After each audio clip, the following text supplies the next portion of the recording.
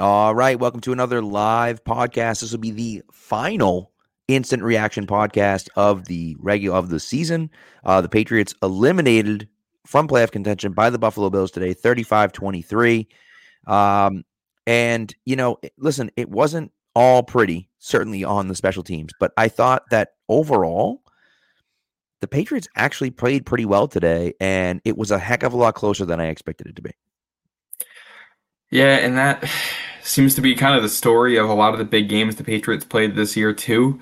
There's been quite a few of these where it's a big moment, and they made a lot of plays, and they make you feel good. And it's like, all right, we can build on this, but at some point, you got to turn them into wins, too. And it's a really good. I was impressed with the emotional maturity of this team in this moment to go into Buffalo, and I mean, even just showing up. I mean, after the opening kickoff return touchdown and going 3-and-out immediately with the offensive line just getting killed by the Bills' defensive line there, you could have wilted in that moment.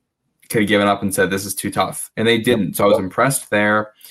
Thought most of the players made good plays. It obviously wasn't perfect. And you're not going to play a perfect football game, too. Like, that's part of it. There's always going to be mistakes.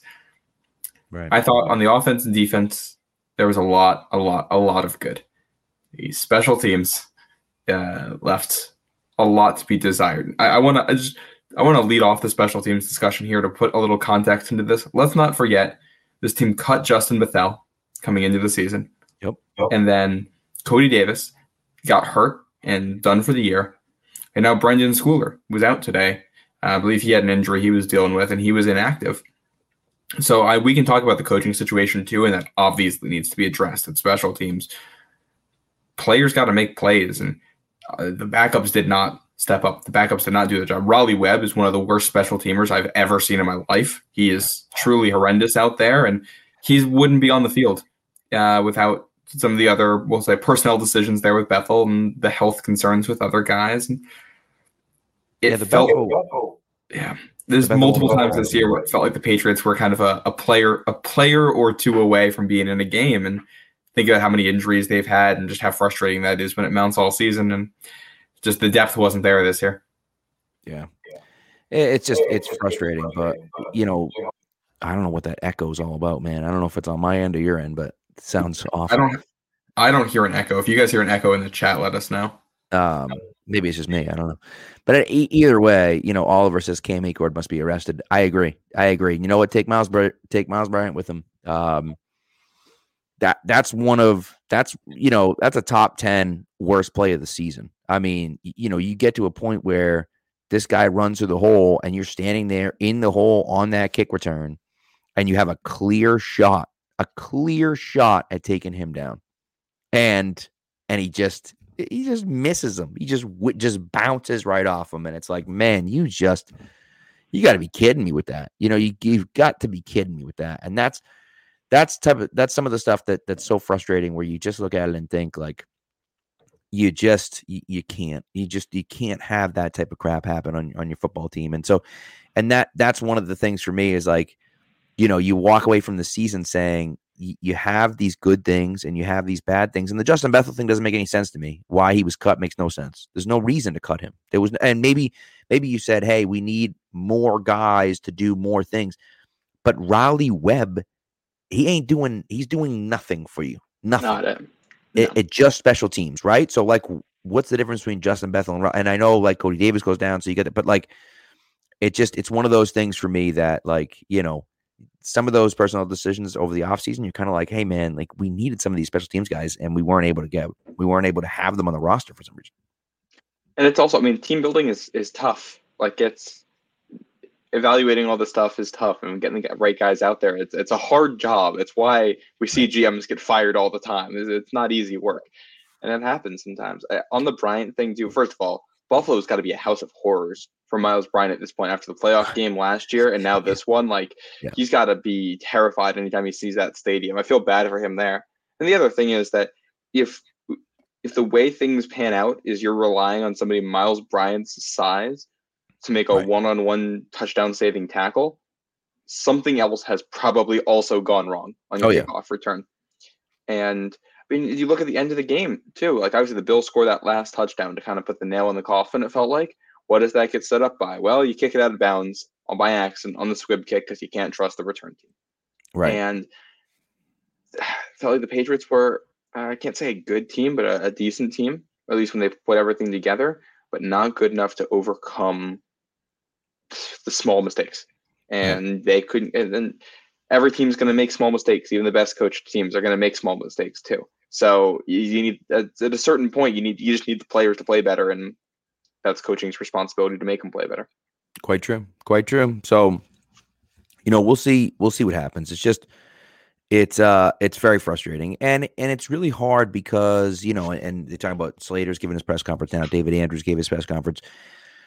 I don't know if Matthew Slater comes back next year. I just don't know if he does. Doesn't feel like he does. It certainly doesn't feel like he is, and it also feels like Devin McCourty isn't coming back either. So, it's just it's hard. And the thing that really sucks is that if Slater does retire, for his last game to be a game like that where the special teams just blows it so incredibly bad.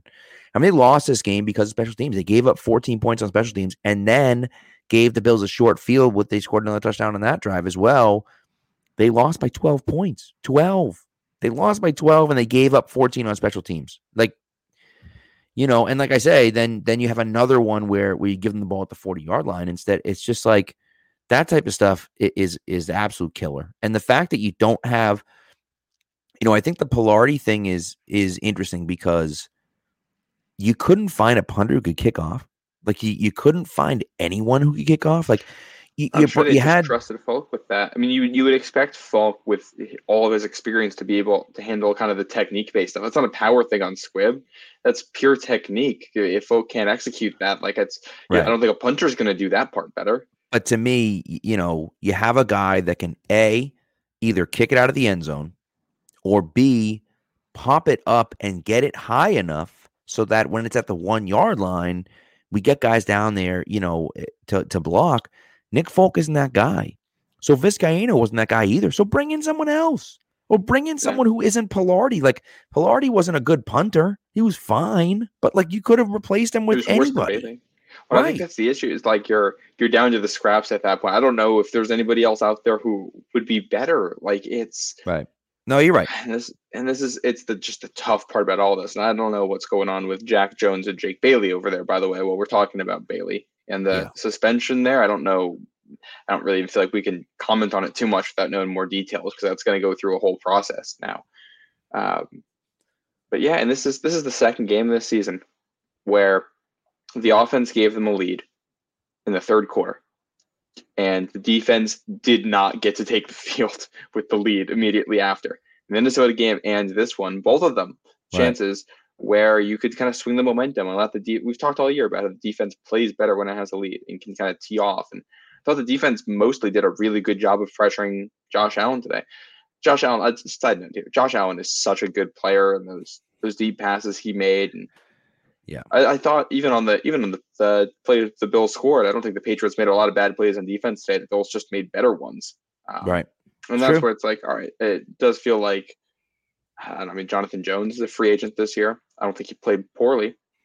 Is he worth bringing back at the price point, or do you take the opportunity and try to upgrade, or do you try to upgrade that position? You spend more on a better player there, because I think this team, it needs an elite player in that secondary somewhere, especially if Devin McCourty's done after this. Right. Whether you go for a free safety, whether you go for a corner, whether you sign Jonathan Jones and have him play safety, and you go sign another corner. I don't know what you do. I think you got options there, but you need somebody who can compete with Diggs if you want to compete in this division. And J.C. Jackson wasn't it, and Jonathan Jones is not it. And I think you might need to try somebody else. I think John Jones pretty clearly showed all year he's not a number one corner. I think that's pretty clear. I think he's an okay player. Maybe he belongs more in the slot. I think he did okay on the outside this year. He wasn't awful. But he isn't a number one corner. Now, if he goes out to the market and people are underwhelmed and they're paying him money as if he is a slot corner / number two corner, I wouldn't hate paying that for him. I wouldn't hate that. but you have to bring in someone legit. You have to. Mhm. And so that, that's the thing for me is like, and you said it perfectly, like, especially without McCourty now, you have to have someone that, is an elite player. And I don't think Jones can play safety because he's not a good enough tackler. He's an okay Yeah, tackler, but he's not a good enough tackler. And so, like, I wouldn't mind bringing him back, but the price is going to have to be right because I'm not overpaying for him when I really need a number one corner. And can Jack Jones become that guy? I don't know. Maybe we saw some flashes from him, but he's got off-field issues. He had a problem with the team, so he got suspended during his rehab. He couldn't stay healthy all year long. So, like, now you start to wonder, like, is Jack Jones really that guy? I don't know if he is. And so, that's a big question mark. I wouldn't feel comfortable going into this year and running it back with, Jalen Mills, John Jones, and Jack Jones. I don't think anyone would be comfortable with that. No, and I think you can have a good team with that secondary. I don't think you can have a great team with that secondary, and that's what we're going for here. Yep.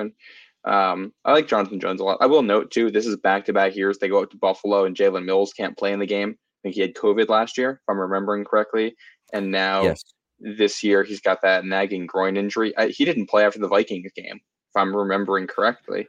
Right. So this may be it for him in a New England uniform, although he's under contract for, I think, the next 2 years at a pretty reasonable rate, probably around what Jonathan Jones would get, a little bit less than what Jonathan Jones would get signed for. And Mills is a fine player. I think at the end of the day, my personal preference here is you keep one of Jonathan Jones or Jalen Mills, depending on price and how you feel about the players and all that, like an internal decision. You let Jack Jones, and assuming they're still cool with him, and Marcus Jones play, and you get one other guy out there, and hopefully Jalen Mills is essentially your corner four. And I still think you can kind of take or leave Miles Bryant. He's going to be so cheap. I mean, Miles Bryant's going to be like maybe $1 million contract, and I don't know if you're going to get a better player for him than him at that price point. If he's your fifth corner and your fifth safety. No. Well, the issue today is no,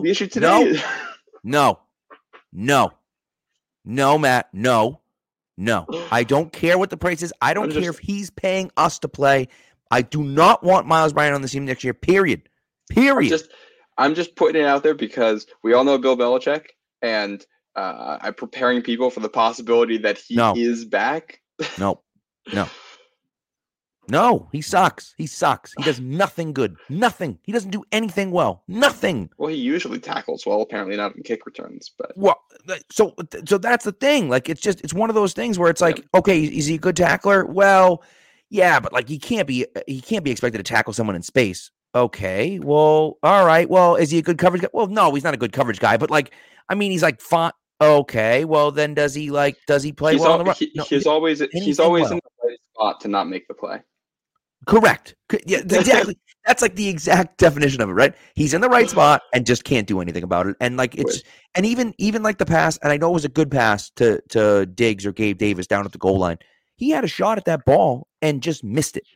Yeah. Just didn't get there in time. And you're like, man, like you're there. You're right there. Make a flipping play. And at some point, you have to look at it and say, you know what? I'll bring in someone else. I'll bring someone else in to do it because he obviously can't do it. And I think that, that to me is like, it's obvious that he can't do it. Peppers is a guy I would like to see back. He's on a, he's on an expiring deal, and he's not going to command a ton of money because he played a role. He's not necessarily a quote unquote every down starter. But, especially with McCourty leaving, it would really be nice to have, some of that veteran leadership that he brings. And he just plays so freaking hard that I would, I'd like to have him on the team as well. Now, he's on that kickoff coverage too, and didn't exactly cover himself in glory today, but it wasn't all bad. And I thought the first one, Reese kind of blamed the first one on him. I don't think the first one was on him. I think it was more on the contain guy. He was kind of, maybe he came back up, maybe come up too far. I don't know, and got pinned inside, but either way, that's the thing for me. It's like I'd still like to see him out there. And especially if McCourty is going to be gone, I think you'd want Duggar, Phillips, and Peppers all under contract because that's going to make whoever that other free safety is a lot easier. And we'll see what happens with Josh Bledsoe, who I think they like him. He hasn't done a lot here, but he's also been buried on the depth chart behind veterans, and he'll be under contract, so he'll have a chance to earn a role next year. Right. Another guy I want to mention who will have a chance to earn a role is was Tay Hayes, who they had playing at corner today. He's under contract for next year. They signed him to a 2-year deal. So he'll play into that. He hasn't really stuck anywhere in the league, but he's another body that'll play into whoever ends up being in that conversation. I see Oliver here commenting, asking about moving Mills to free safety. I think Mills to free safety is absolutely a possibility. I think Jonathan Jones there is also, if they re-sign him, neither would be my first pick, but you can do a lot worse. Correct. Yep. Correct. And, and I think that, the defense is a work in progress, but it's not awful. I think Barmore is a problem. He's a problem for opposing teams. I thought Uquale really played well down the stretch this year. He provided some solid today. He did. He made some really nice plays today, and he provided some solid pass rush on the inside. And then, of course, Uche really stepped up towards the end of the year. Didn't have a sack today, but he was in the backfield doing stuff, though he wasn't amazing. He was fine today. I think Judon, again, we saw that, he kind of lost a little bit of it this year, although he, he had a nice play. What did he? Oh, he forced the interception by McCourty today. Mm-hmm. And so, he has some plays. He wasn't as dominant as he was at the beginning of the year, but he still was a pretty good player. And so I think your front seven is good. And Juwan Bentley, I think Juwan Bentley played extremely well this year. I know he's a little bit limited, so he's not this all-world linebacker, but he's pretty solid. And you don't need for the contract they have it at. Right. And for the contract they have it at is solid. The thing is that they really need a second linebacker that can do the things that Mack Wilson and Raekwon McMillan can do, but can actually do them well. Because neither of those guys can do them well, but they're the type of player that you need. They just can't actually do what you need them to do. And I think Raekwon McMillan is a big candidate here to come back next year. Just on the type of deal, it's very cuttable in camp. Right. He's the type of guy who, if he makes the roster next year, would not shock me at all. Right. If he is in the first round of cuts, wouldn't shock me either. I think he's done a lot. I don't think he's fantastic. I think he's fine. And I think what we've seen from the defense all year, for the most part, is that it's a very good defense. It just like we kind of expected, it lacks that one guy in the secondary who can really make plays. Right. And that's, if you're able to get that guy and keep the rest of the defense mostly intact, then I think this can absolutely be a top 5, top 3, top 1 defense next season. And if you do that, you're going to have a chance. And I would argue I think Kyle Duggar is a damn good player. Of course, he had 3 touchdowns this year. And so I would argue that, right, he takes kind of one more step up and he becomes an elite safety. He's okay in coverage. He's still not great in coverage, but he's okay in coverage. The problem is when he's going against those solid tight ends, he isn't good enough against those solid tight ends. He does have a nice job and does a nice job of kind of, being around the football, right? Mm-hmm. Really made a nice play on those things on the Carr interception where he, took that back to the house, read the screen and took that back to the house and did the same thing with Teddy Bridgewater, baited him into that throw and picked that off and took it back for touchdown as well. And so I think Oliver mentions too, like Duggar, Uche, and Onwenu getting signed to a long-term deal. I think he's right. I mean, I think that, it's one of those things that like you need to lock up Duggar, you need to lock up Uche, and you need to lock up Onwenu. They are your 3 best young players. You know what I mean? Yeah. And you got to hope that Ramondre plays better than he did down the stretch this year. I mean, I don't know if he got put another ball on the ground today. Right. I don't know if he got tired or if he got hurt or what, but man, he was a shell of himself these last 4 games even. Like it was just something was off.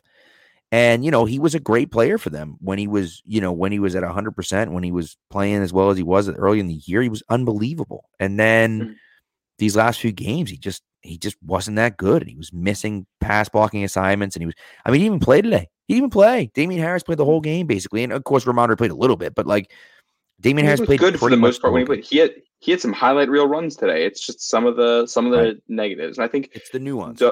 I think for some of these guys we're talking about, Duggar, Uche, Onwenu, Ramondre, all have had like elite plays for stretches of this season. I think we've seen all four of those guys have some real low lights in there too. And that's kind of the issue here is can you take another step next year and just clean up the low lights? I think we've seen, I mean, Duggar was the one who was supposed to contain the edge on the kickoff return to Minnesota, and he got held, but he also didn't do anything to make the ref throw that flag. He didn't really try to fight through the block at all, and he's a little bit he can be elite in coverage, but he is not elite snap to snap. He's very inconsistent there. That's his issue.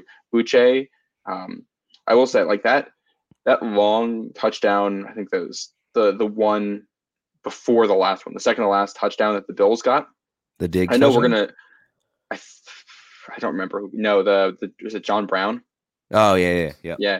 I know Miles Bryant's gonna get a lot of hate for that, and he's part of that. But without seeing what the full coverage looks like on the back end, that's an improvised route. The only reason Josh Allen has any time to throw that is because Josh Uche does not contain, and Allen's able to get out of the pocket, and you're playing a zone defense. And sometimes there are busts in zone coverages because if a play goes too long, sometimes there's three guys downfield and you only had two downfield zones, and people are looking at stuff, and it happens. It's football. So you need Uche to make a better play there. I thought Uche was much better in contain this year too. I thought he had two bad plays there today.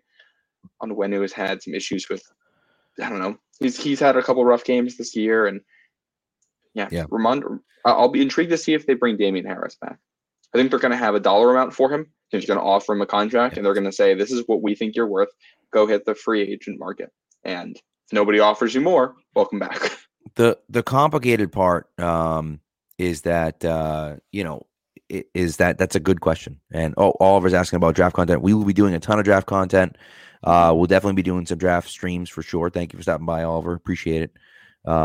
Thanks for coming through. But yes, we'll definitely be doing some draft stuff. We're going to transition to draft pretty quickly because the season's over. So, but the Damien Harris question is interesting because, I think Kevin Harris looked good at times this year. He's a similar runner to Damien Harris. He's obviously not as good as Damien Harris is, but he's a similar player to Harris.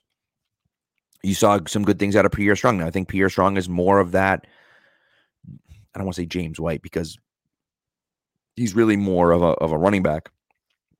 I don't think he's nearly as dynamic in the passing game as James White was, but he's more of that kind of change of pace back like James White was. So, maybe you see that from Pierre Strong, but it is a good question. I just don't know. They're certainly not going to extend for him because you have two good players behind him. There's no reason to pay him an exorbitant amount of money. You know what I mean? And especially with Ramondre in front, seeming to take that bell cow role. But again, if you feel like you can't trust Ramondre Stevenson to be that guy, maybe you do spend extra money on Damien Harris, Yeah. And I look at some of the inconsistencies you've seen with Ramondre there, and they mirror the communication issues we've seen with the rest of the offense. So I have to think we're going to see at least two new coordinators on this team next year, and one of those on offense, and maybe just better coaching helps. Another year in the system helps as a guy who is a really good pass protector when he's in the right place, and another year with more work, and he can work on some of the fumbles, and he can be an explosive back. You don't need Harris back. You welcome him back the right price point, but you don't need him. Right. And the other question I have, and my dad was texting me about this as well, was about Marcus Jones. And the real question is, do you keep him on defense or do you switch him to offense and have him play offense, exclusively, or do you kind of have him keep playing both? I don't know. Right. I think you have to have him on defense just because he can be so good there. Right. He's a guy who I think, again, the size becomes the concern here, but he can be a safety.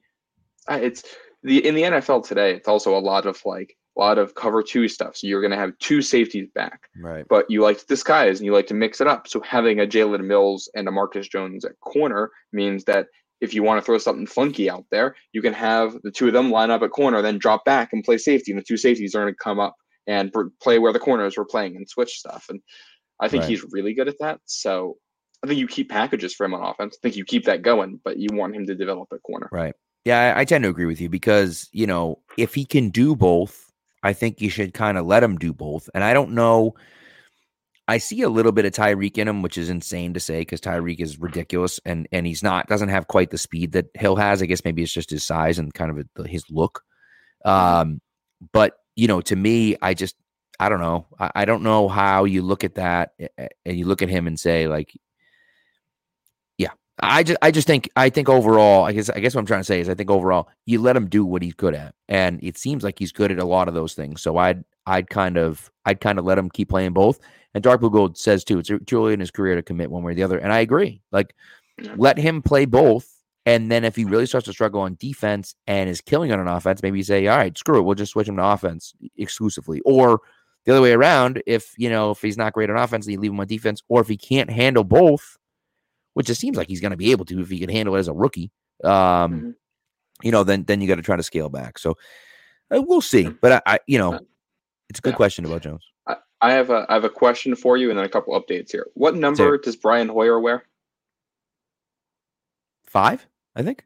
Okay, that's what I thought. Because this offseason now presents a really nice opportunity for Marcus Jones to slide into a single-digit number, which I think a number 5 Marcus Jones could look nice. That would be cool. Yeah, that would be cool. I would be upset because I own a 25 Marcus Jones jersey. Although I wonder if they probably wouldn't. So they do a jersey exchange if a guy changes his number or does something else. But because I custom ordered this one, I don't know if they would do that for me. Probably not. And then, right? Well, then you have something cool there. Then you got something that's a little bit different. You got the special rookie year, the original Marcus Jones. The original Marcus Jones. Yeah. A couple updates here. One, I was wondering if David Andrews might consider retirement. He said right after in his press conference, he basically led off by saying, "I'm working for next season," so he'll be back. Yep. McCourty said he's still weighing his options. He said he has a lot to think about. I think this is basically what he said last year too. So I would not rule out McCourty coming back, and I don't think would be super expensive anyway. Yeah, I don't think we can assume he retires. I think it's more likely than not he does, but I think it's close enough to 50-50 that we just kind of go in and see what happens. Slater, it sounds a lot more like he's done, just from the tone of his press conference and what I can see. And Jacoby Myers just got asked if he'd like to be back in New England next season, and his answer was definitely. And I think you got to bring him back.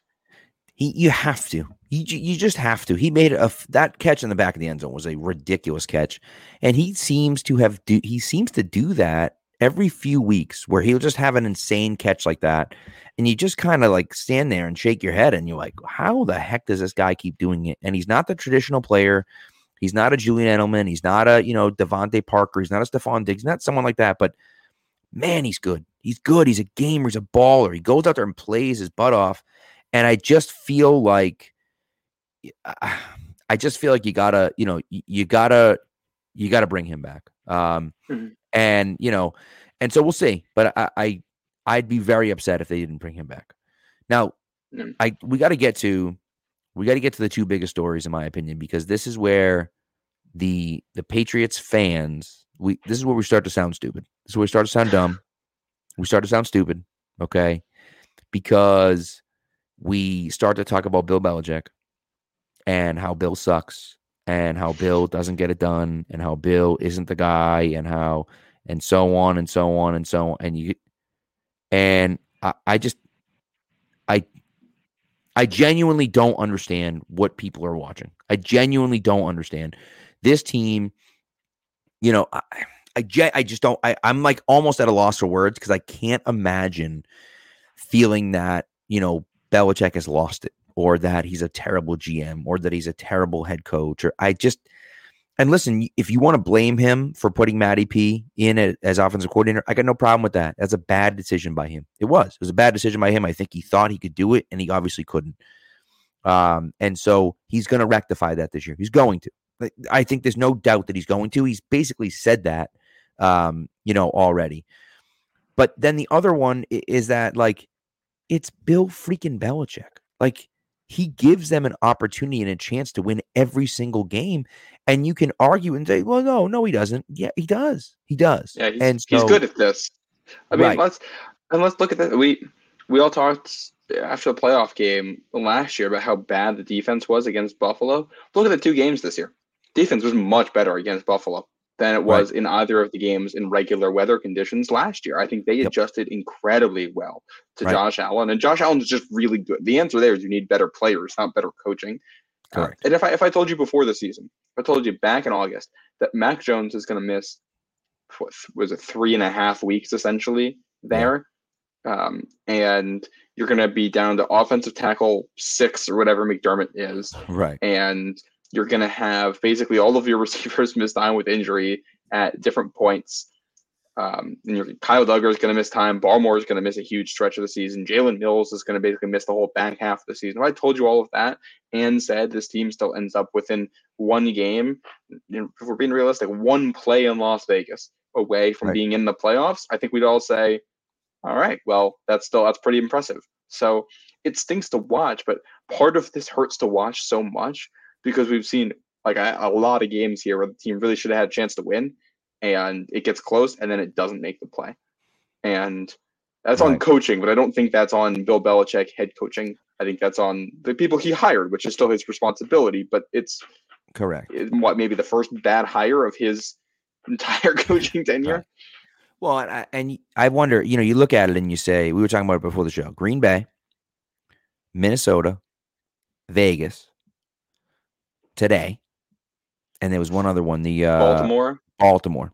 Though I think you could throw the Chicago game in there, as it wasn't close, but that should have been a very winnable game. I thought that was about not playing. I wouldn't have played Mac in that game, and I was pissed about that one. But for me, I looked at it and said, all right, those 5 games, well, say one of those goes your way, you're in the playoffs. If 2 of those go your way, you're finishing this season 10-6 or 10-7, and you're maybe a 3-way tie with the Chargers and the Ravens, right?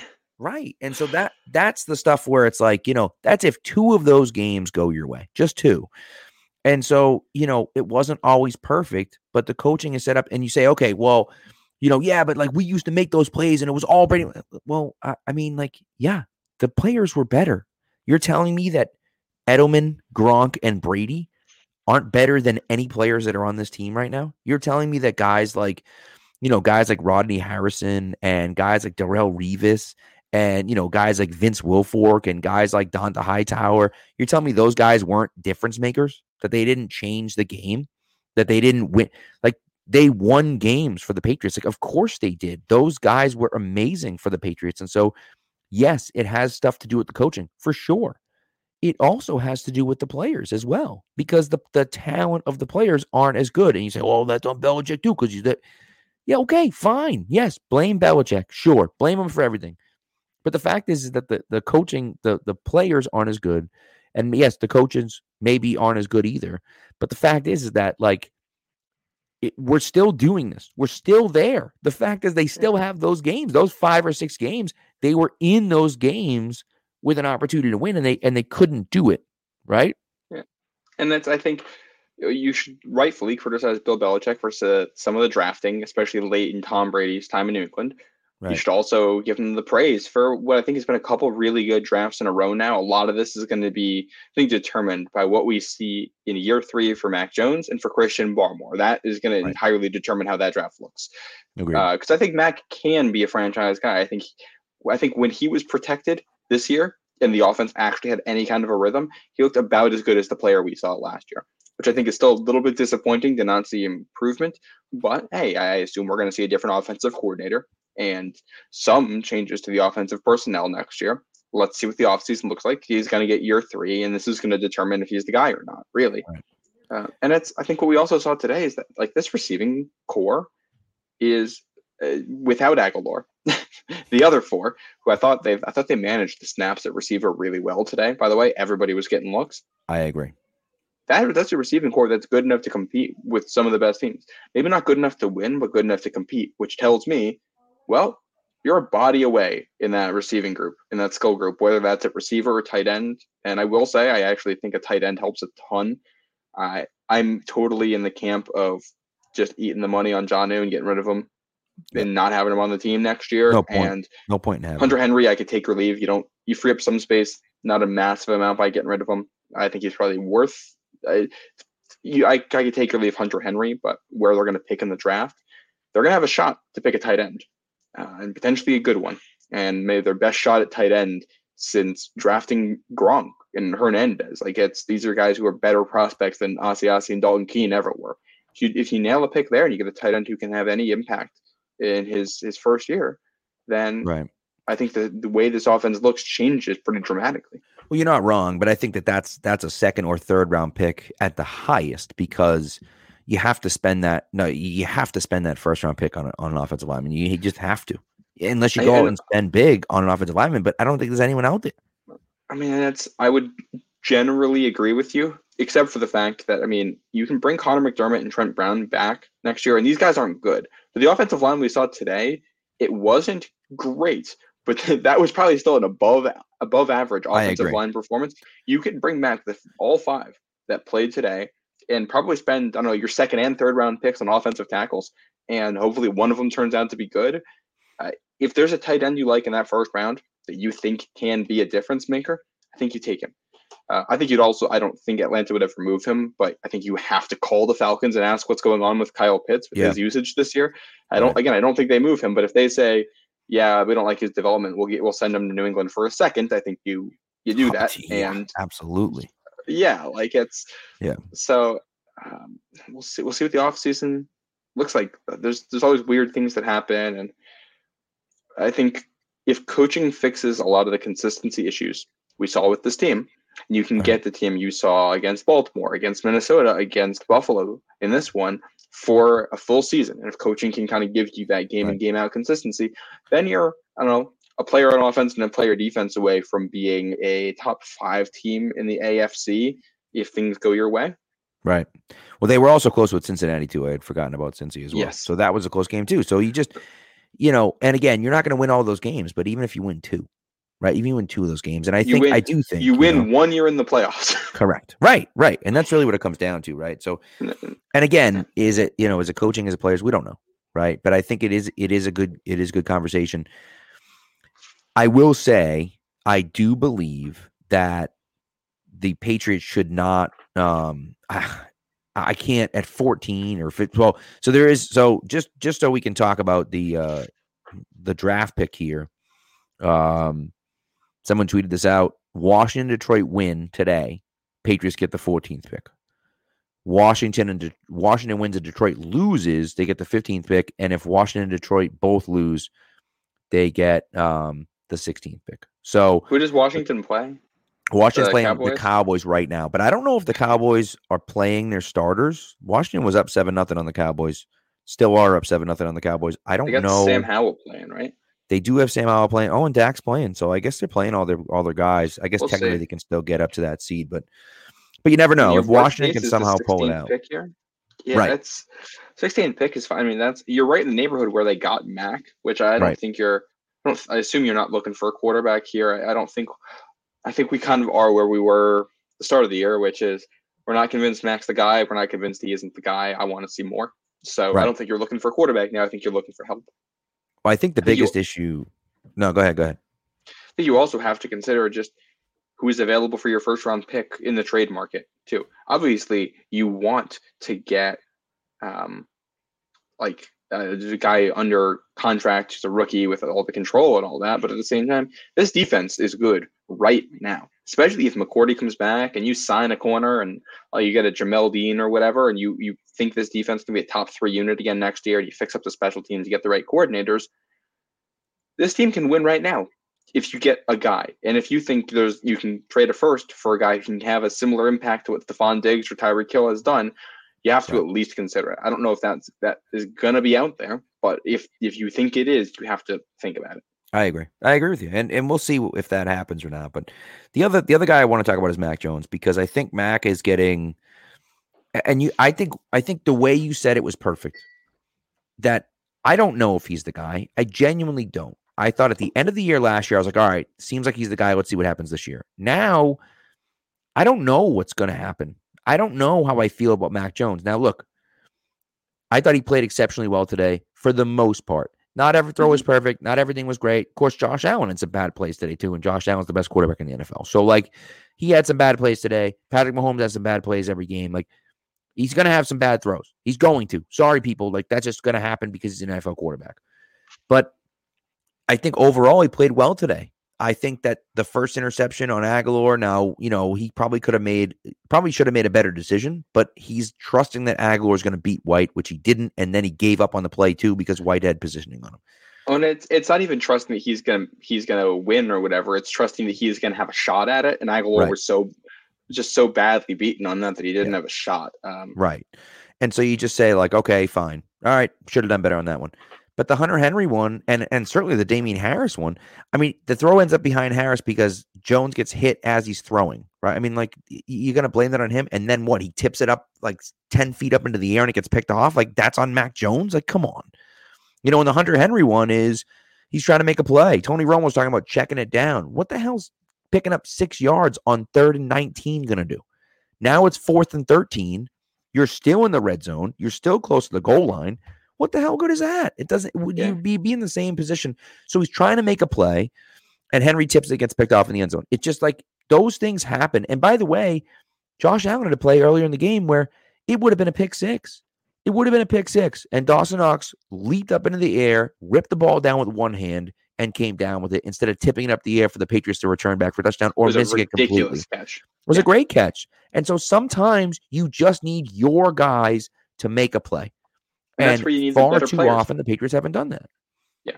And it's like you look at all three Mac picks. I think he bears at least some share of the responsibility for all three. I would not say the majority of the responsibility for any of the three. I think the first one, like you said, it could have been a better throw and could have been a better decision. But I mean, that's the second time this year where he's basically thrown that same thing, and it's been a pick. One to Parker on the first drive of the season, and then this one where you just expect the receiver to make a better play on the ball. That's a pick maybe 5% of the time. And it's really only a pick when the receiver messes up. If that's an incompletion, that should be an incompletion in all likelihood. And you can blame Mac for that if you want. But a pick, I don't think it's fair to say that's all on Mac. The one over the middle, I think you'd like to see Mac make a better throw to Hunter Henry. I think he missed him by a little bit. Right. But you're not going to make every throw. I think he made some nice throws in this game. It's a little bit unlucky that it's a pick, and he could have made a better throw to Harris. But again, Harris decides to, pretend like it's a balloon about to hit the floor, and he's playing with his cousins in the living room trying to keep a balloon up and throws it to the Bills. So you put it all, the interceptions don't reflect how he played. I think the other thing, there was the one good special teams play where you force the Bills to touch the ball and recover it. Right. That doesn't happen. They never get to that situation if Parker doesn't let a ball go off his head. Can we talk about that play? You've got Josh Allen is slinging it, and Mac Jones responds with a dot down the field, like a perfect deep throw to Parker, and he can't haul it in. And you got to make that catch. And that's again, it's one of those. If Parker and Myers and Thornton are all kind of your collective wide receiver 2, and Bourne's your spark plug off the bench, and you got a better wide receiver 1 out there, you feel better about this. But Parker's a guy who's got to make that play right now, and that's why I said this receiving core is good enough to compete but not win, because Parker didn't make that catch, and you saw Diggs and John Brown and guys like that. They did make that play. And I also don't think that's a shock looking at the history of their careers. That is who they are. So yeah. That's true. And I think that's kind of what it all comes back to, is that you got to have better players around him. And I think the big thing with me and Mac is that, again, you just don't know. You went into this season not knowing if he was the guy, but hoping he'd take a step.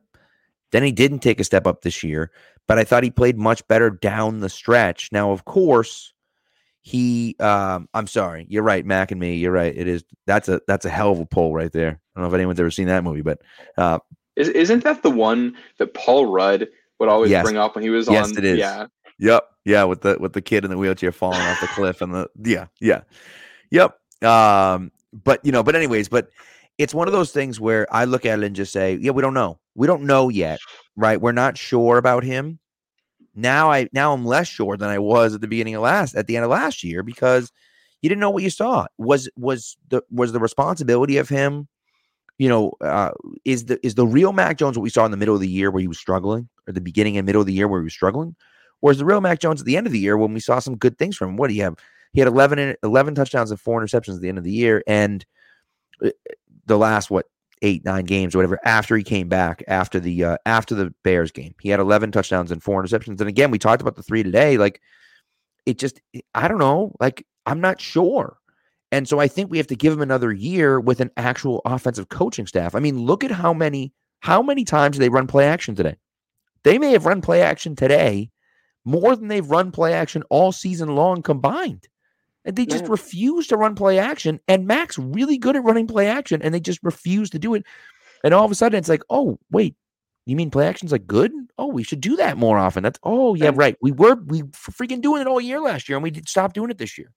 And you know what allowed them to do it too is the guys executed. Part of play action, you have to get yourself into a position where the defense is ever going to buy that you're running the ball, and that comes from both being able to run a little bit, although run doesn't always set up play action. The other part is you move the ball, you get to the middle of the field, you pick up first downs. It just creates more opportunities. It creates faith from the offensive coaches in the line to be able to block for stuff like that. They blocked all of that stuff really well today. The line, the exception of a couple of plays and maybe the first series, I thought the line was very, very good today. I will also note, when you have 2 kickoff returns go against you, you kind of lose the ability to complain about the officiating. But I will note there were 2 different possessions there where the Patriots got into first and longs. One of them was on a questionable or a really long distances. One of them was on the questionable offensive pass interference, which I actually didn't mind the call, but Tony Romo was incensed by. Yeah. And the complete whiff of the offsides penalty early in the game, which would have been 1st and 5 instead of 2nd and 16. Right. On a series like that, with how the offense was looking, I feel like I would feel pretty good about them getting yards in a situation like that and maybe points. And and that that OPI, I'm sorry to cut you off. That OPI, sets up that Hunter Henry interception where it's like, it just and a Bourne drop also set that up. I think is important to know. Well, even he catches that.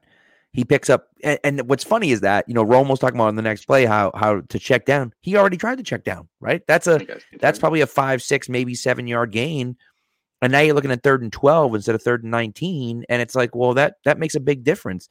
But again, if Henry doesn't get called for that penalty, it's 2nd and 2 or 2nd and 3 or whatever it was, So like those things make a difference. When you miss some of those calls, I was surprised that they didn't get the call on the Damian Harris pass, which I know was underthrown, but I'm fairly certain, and I have to look at it again, but I'm fairly certain that Devontae Parker ran to the corner of the end zone, the back corner of the end zone. Mm-hmm. And so you couldn't put it over his shoulder because Devontae Parker's standing there with the defender. So you have to throw it underneath and either hope A, Harris goes and gets it, or B, you get the call, and you should have gotten the call there, and you didn't, Yeah, and I will also say, I do want to be fair here in that the interception that they got before the half, I thought they got very lucky to not get a roughing the passer penalty against them, with Judon coming in incredibly low on Josh Allen.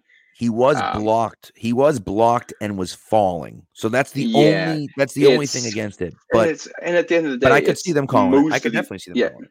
At the end of the day, most of these calls are 50-50, except for the offsides. The offsides was particularly egregious, and I wouldn't really have problems with any of the other stuff. For the most part, it's again, if you give up 2 kick returns for a touchdown, you deserve to lose that game. Correct. As a Michigan fan, also, I'm just sitting here with Michigan's last game being one where you throw 2 pick sixes and that ends up being the difference, and this is one where you give up 2 kick return touchdowns and that ends up being the difference. And I'm a little bit traumatized, but it's frustrating, and it's a hard way to end the season because you felt like.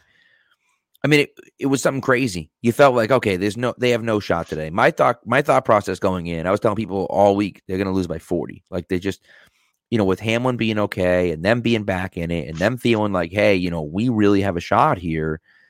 It's hard, right? To now lose this game and you're like, man, or to come out and play the way they played. I thought it was great. And you have that opportunity where you look at it and say, all right, I thought the Bills were going to kill us.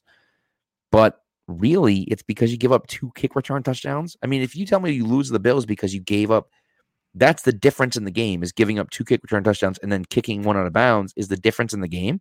I think the Patriots offense outplayed the Bills offense today, which is insane to think They about. outscored them. It's 23-21 with just offense and defense out there. Right. And yeah, I mean, that's crazy. They played the game, and it's, if your perspective on this is you want to have optimism for next season, but also a third place schedule and a higher draft pick, then today was about the best possible outcome for you. Yep. And I totally get that. Like, the only way it could have been better is if the Jaguars had lost last night, and then you would have dropped one spot further down. Beyond that, this is the best possible outcome you could have had today. Yeah. So I mean, I'll take it. We have a sliver of optimism here. It's funny. We made the playoffs last year, and we didn't this year. But both seasons ended in Buffalo. And when it comes to immediate feelings after the game, I feel a lot better right now than I did, especially knowing, like, I have no actual information on this, but I feel very strongly that Bill O'Brien will be the offensive coordinator next year. Yeah. Would not be surprised to see him be OC and quarterbacks coach at the same time, which I think would be good for Mac. I'll also note, like, there's Alabama's, I think it's their wide receiver coach and assistant head coach or assistant OC or whatever, who's been there for a little bit, who was there when Mac was there and helped develop some of those guys. He's the type of guy who I could also see coming along. And all right, well, now Troy Brown can go over to be a special teams coach, and Joe Judge will go with him, and they can replace. And Bill O'Brien comes in, he brings a guy from Alabama who can coach the receivers, and that guy already has familiarity with Mac. And all of a sudden, that alone, you put Matt Patricia up in the booth, you really haven't made a lot of changes, and I feel a lot better about the coaching staff. 100%. I just think moving on from Acord and Matty P as offensive coordinator is a massive upgrade. And if you can upgrade it to someone like Bill O'Brien, and listen, Bill O'Brien gets a lot of hate from a lot of people.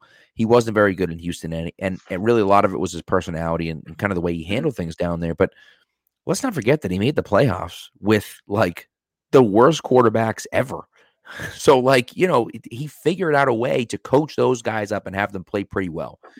And so, I mean, he was a good coach, just not a good GM. Correct. Right. And he wasn't more than a good coach. He wasn't a great coach, but he was a good coach. Correct. And I think, some coaches can be good offensive coordinators and they can't be good head coaches. And maybe he's one of those guys that he's not a good head coach, but he's a good offensive coordinator. And, and I think if you have that, then you feel a lot better about it. And then again, now you look at it and say, okay, now we know. We have to make a decision about Mac Jones next offseason. We're going to give him a year with Billy O. And if that wide receiver coach comes over and, and he has some familiarity with him, you look at it and say, okay, that's interesting. Now we give ourselves an opportunity where we can look at it and say, this is squarely on Mac Jones. We know the coaching is set up okay. We try to put some better players around him. We feel better about this. Great. Now what can Mac do? And if Mac plays similar to what he did this year, then you don't pick up the fifth option and you move on. And is he ever going to be Josh Allen? No, he's never going to be Josh Allen. He's never going to be Deshaun Watson. He's never going to be, Patrick Mahomes. He's never going to be Aaron Rodgers. He's never going to be any of those guys. And we know that. You know that right now. But that doesn't mean he can't be a good player. He can be Joe Burrow. Right. And that's the funny thing is that, he has a lot similar things that Joe Burrow has.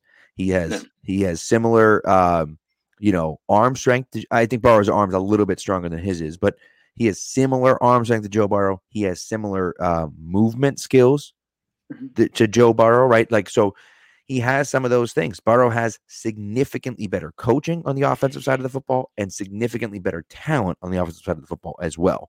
And so those things make a huge difference, right? And so if you can give Mac some more weapons, listen, I mean, if you're drafting in the top 15, maybe, JSN is available right there, right? Jackson Smith-Njigba, and you draft that guy, right? And so now you look at it and say, shoot, we got some real talent there, I will say I did watch. I have only barely started to look at draft film. I was actually not a big JSN fan watching his tape, although I know he was injured this year. I only watched this year. I'll have to go back. I think my issue with him, if we're talking specifics, is that he would be too much overlap with Myers, and we end up with just another wide receiver too, and I don't know how much that helps. Right. Just a couple notes here. One, that name of that coach was Holman Wiggins at Alabama. That I'm just throwing a name out there. No idea if he would come. No idea if this is being discussed. But just something I'd throw out there. Another note today. I did think the offensive coaching staff did mostly a good job today. Yeah. I really liked the QB draw that they called. Mac is athletic enough to do that. He's not like, this isn't early career Tom Brady when it comes to athleticism. He is faster than that. He can run the ball. He can scramble. He can at least try to do stuff out of schedule. And I liked that they tried something different there. And I think a couple yards. He got down to like the 1 or the 2 and set up like 4 yards, right? Yeah. And that's just, if he can do that, he doesn't have to be great, but if he can do that, threaten it in the red zone, it helps you. And they emptied. This offense clearly can be good when everybody's on the same page. The talent's there to be good. And if the defense can be great and the special teams can be like average NFL special teams, this is a playoff team. They just made too many mistakes this year, and injuries piled up, and bad coaching and bad details. And it's really astonishing how kind of bad this team was in so many respects and how close it came to get into the playoffs. To an extent, you should feel bad about some of the decisions made coming into the season, but feel good about the fact that they came so close despite having that many issues. Right. And it's the complete opposite of what you normally see, right? You normally sit there and say, man, these other teams are so stupid and the Patriots are so smart. And it was just the opposite. It was just the opposite with the Patriots. Bad situational football, big mistakes in huge moments. And it happened over and over and over again. And listen, a lot of that's on the players. You have to give some of that to the players. But the fact is that, you have to have better coaching, right? And someone was saying that, Bill Belichick has an old quote about whether, either you're coaching it or you're allowing it. And, so yeah, maybe you're not coaching them up. Maybe you want them to do better. But the fact is, if they're not, that's on you for not having them do better, right? And so that's some of that stuff where you can kind of look at it and say, like, all right, we got some issues here. So we'll see. There's a long off season to go. Obviously, the rest of the NFL season is still going. We're going to stay with you probably, I would think. We're definitely going to have a show this week, and I would think we'll kind of continue going. We're going to have some fun this offseason, though. We're going to do some weird things. We're going to kind of go outside the box a little bit. We're going to talk about some scheduling stuff. We're going to be all over the place, and so it's going to be fun. We're going to kind of try to have some fun with it. Of course, we'll do a bunch of draft stuff. I'm not sure if any of the draft specials will be back, although they might. We will not do a naked podcast. I promise. Don't worry, Dark Google. Aww.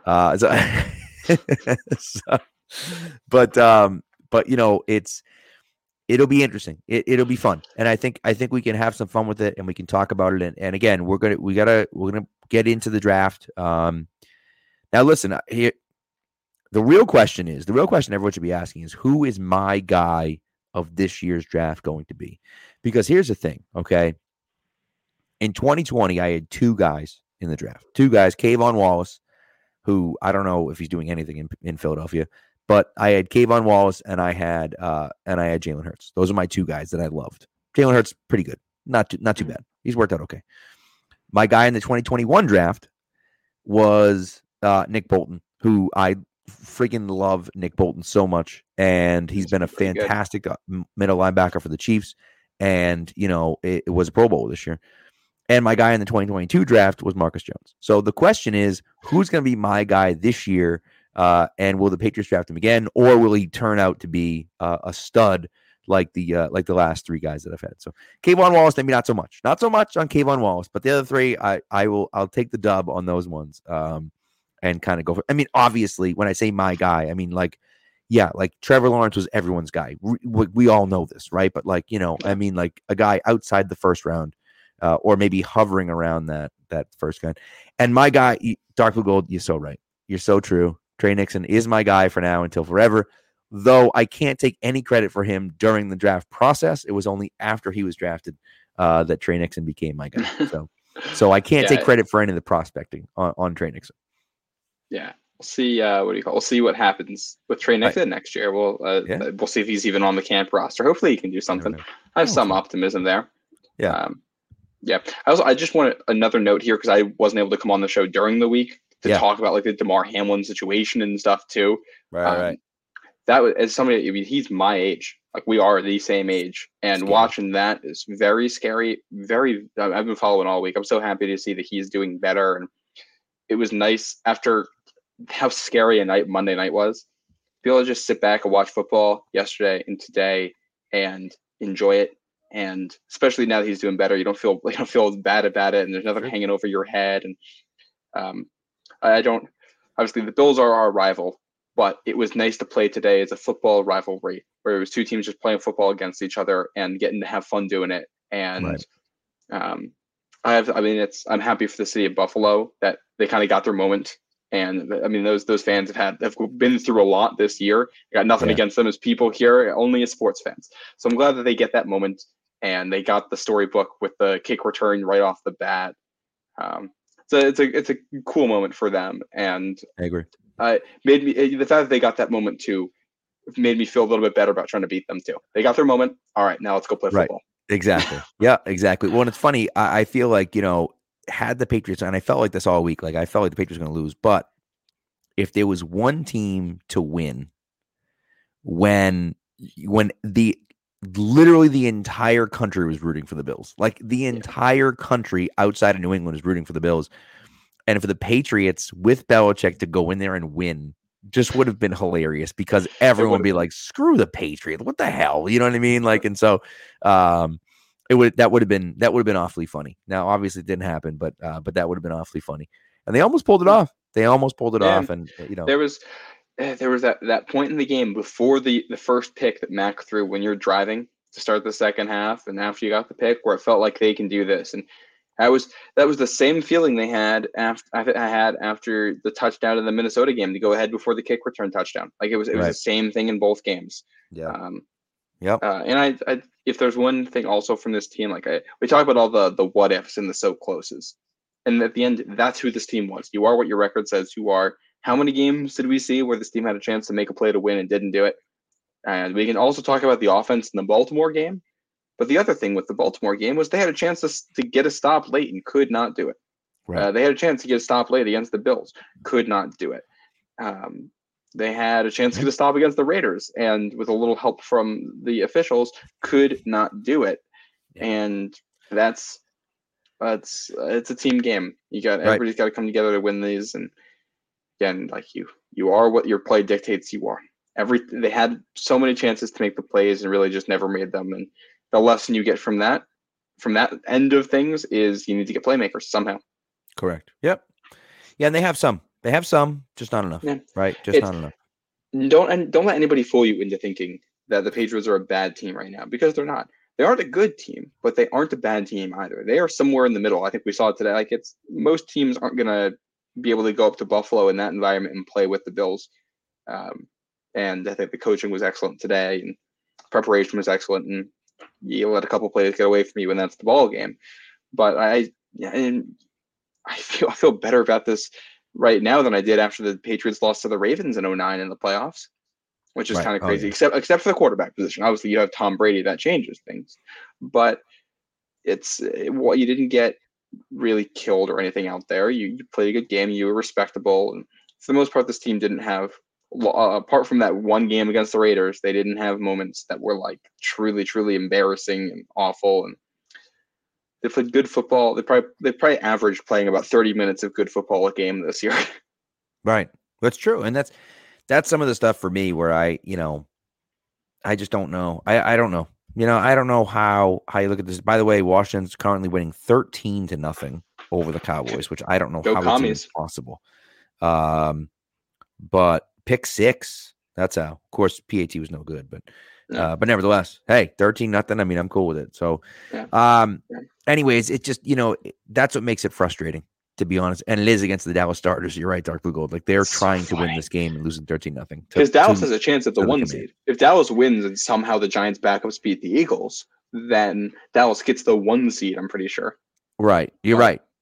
Philadelphia is already up 13-0 in the red zone, so it doesn't really matter to them. But nevertheless, looks like Dallas is heading to Tampa, and Tampa beat them already this year.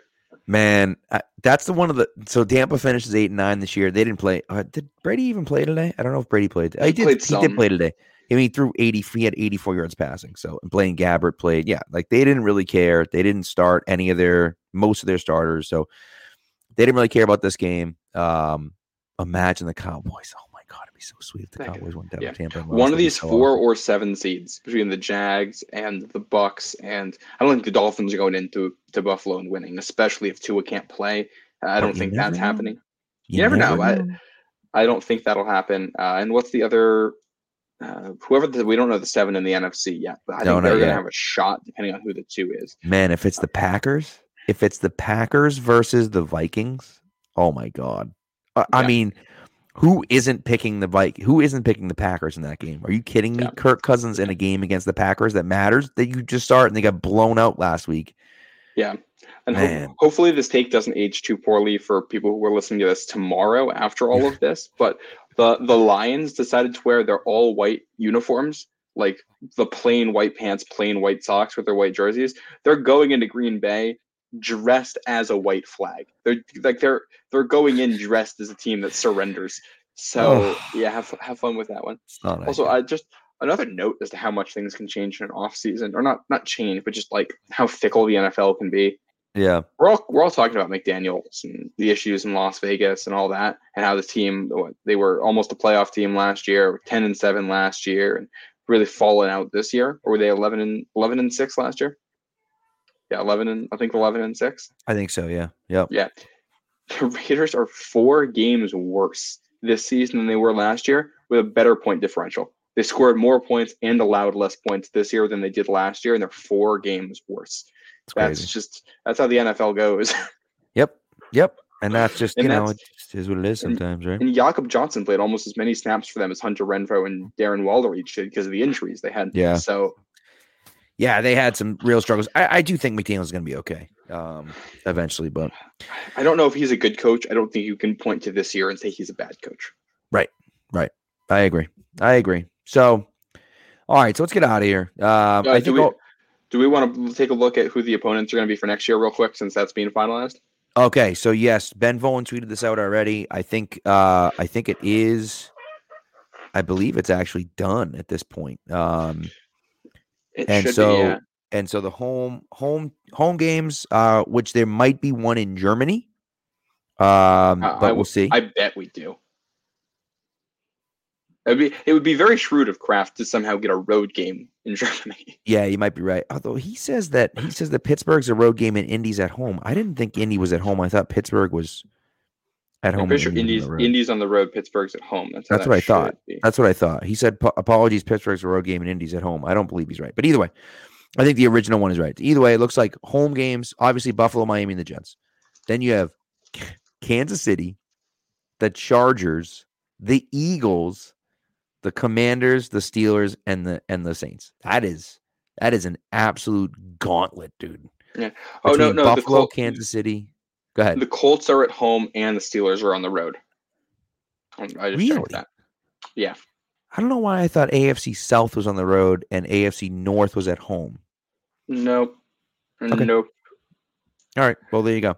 So, and then the road is Buffalo, Miami, the Jets, obviously, and then Denver, Vegas, the Giants, Dallas, and Pittsburgh, apparently. So Indy's at home and Pittsburgh is on the road. So, all, again, and I think Denver stinks, but maybe they'll be better next year. They're in Vegas again next year. Certainly might be. Yeah. Certainly sounds like that might be likely, Yeah, and I think on its face, it's kind of a difficult schedule, but also let's look at this. Some of these teams, the Colts, I don't think are going to be good next year. The Giants are very much a team in flux. We'll see what the Cowboys look like. I don't think that's a bad team. I don't know how good of a team it's going to be. The Raiders are very much in flux. The Broncos, I think, are going to be bad until we see them be good. They're going to get the Saints at home, which should be that's kind of your revenge game for the Jonnu Smith pick six game. In Mac's first year. The Saints don't look that great. That should be winnable. Commanders are still figuring things out. Steelers, I don't know what they finished above 500 this year. I don't know how good they actually are. And then I look at kind of Chargers, Chiefs, Eagles as the non-divisional games. We'll see what the Chargers are. I don't trust them year over year. No, Eagles and Chiefs. You get them both at home. Yeah. The Chiefs are a team that I think they've game planned well against in the Mahomes era for the most part. And the Eagles are going to bring that QB run game. And this is your chance to kind of get redemption for the Ravens game and prove that the defense can handle that against the Fields game too. Yeah. it's if you're good enough to be the second team in the AFC East with all that, and you're good enough to go 4-2 in the division, you should be a playoff team next year. With Right. all if you're playing football that well. Well, and that's the thing. I mean, obviously, all things considered, right? All things considered, with injuries and everything like that, you would like to think you can beat the Jets twice again next year. You'd like to think you can split with Miami next year, right? So that gives you 3 wins in the division. Maybe you can beat Buffalo once, maybe not. I don't know. Well, But say you'd like to beat. Say you can beat Washington, Pittsburgh, New Orleans, Denver, the Giants, and Indy. That's 9 wins right there, right? And then that's not even counting, Dallas or Vegas or LA, who I think is LA. Like, I'm sorry, no one should trust that team.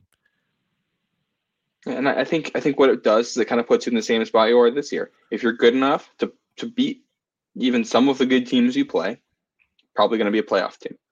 If you're not, Right. You probably won't be. And that's what the season ended up coming down to this year.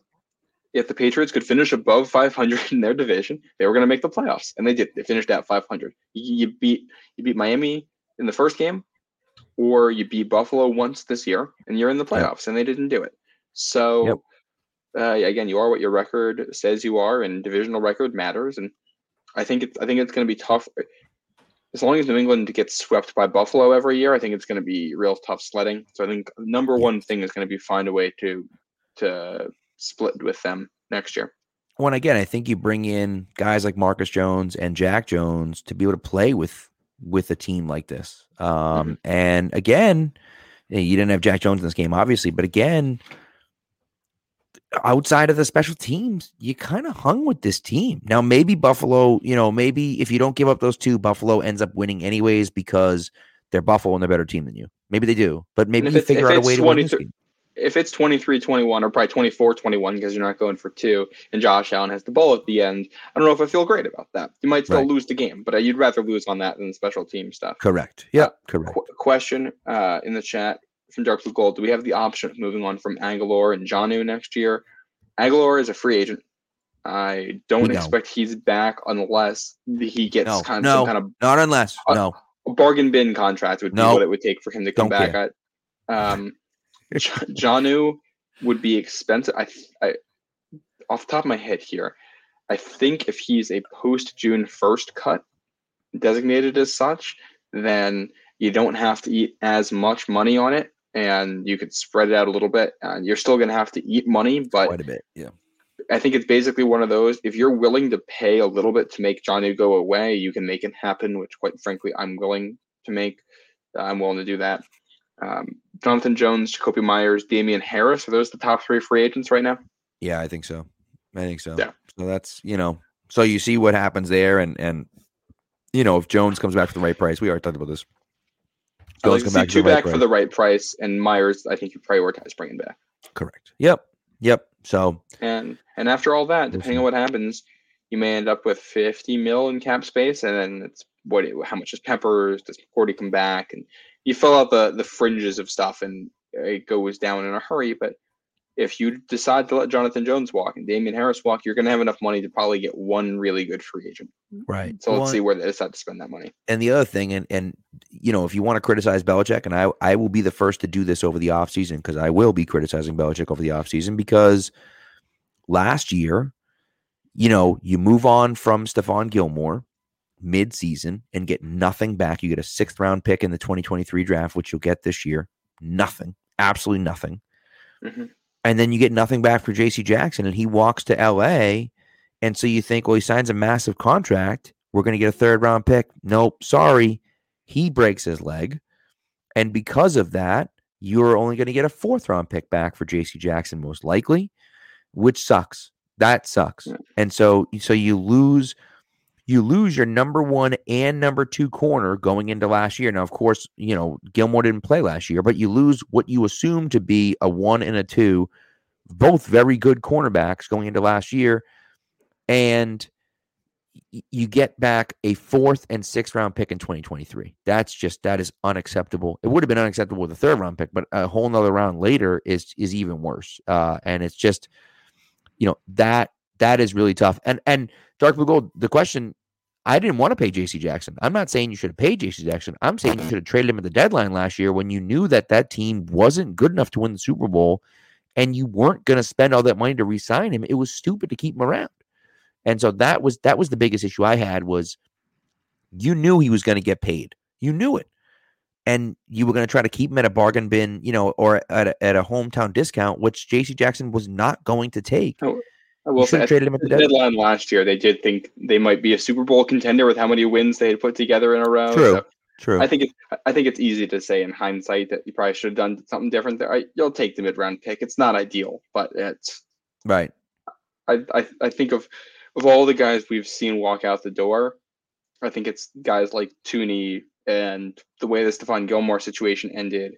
Although they got something back for him that you look at, and a lot of talent has walked out the door in the last couple of years without a lot of return, and a lot of that is because of retirement. So you can't get any compensation on that. I think the Thuney one is the one you look back on and really regret and wish you got something. Yeah, agreed.